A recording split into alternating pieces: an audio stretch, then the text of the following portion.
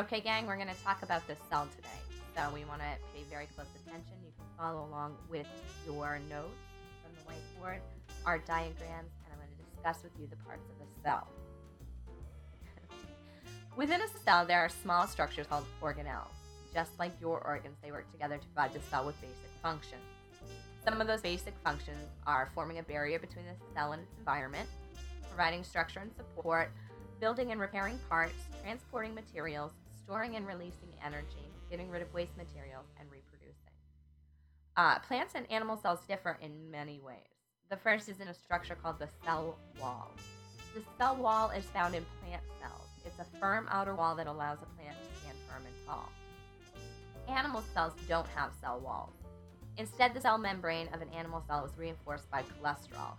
People who eat too many animal cells often suffer from high cholesterol, and high levels of cholesterol block the healthy functions of the cell.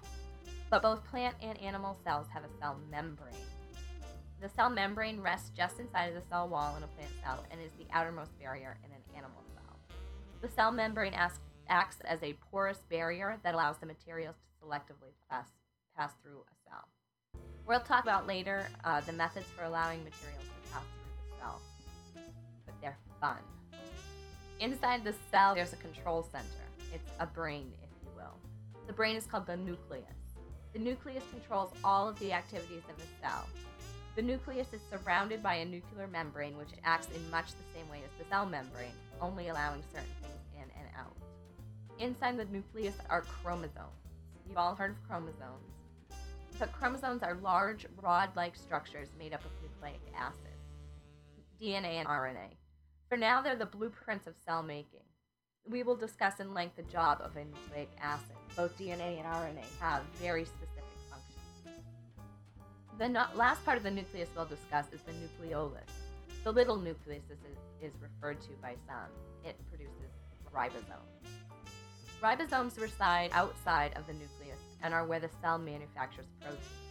Protein is the most important aspect of producing healthy cells.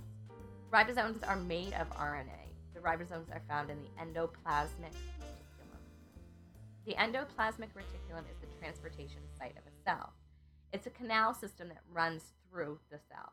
Think of tunnels designed to carry protein through a cell. Much like the subway system of a major city, the endoplasmic reticulum is in constant motion, and without it, a cell cannot function.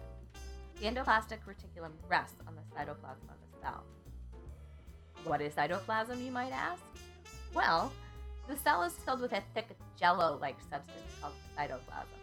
It's in constant motion and houses the organelles of the cell. The mitochondria are the powerhouses of the cell.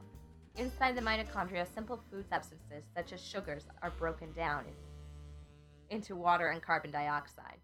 When the sugars are broken down, large amounts of energy are released. Vacuoles are storage tanks for cells. Few animal cells have vacuoles, but most plant cells have one large vacuole. The vacuole is where waste can be stored as well as food and water. How a cell feeds determines how many and what type of vacuole is needed. Lysosomes are found in animal cells, but rarely in plant cells. They break down the larger food particles and supply the simpler food substances to the mitochondria. They also eat all the dead parts of a cell. Plant cells have a structure unique to them called chloroplasts. The chloroplast is a green structure which captures sunlight. The chloroplast contains chlorophyll and are essential to photosynthesis. We're going to talk a lot about all of this in depth later, but for now, what you need to know are the basic organelles of a cell and what functions they have.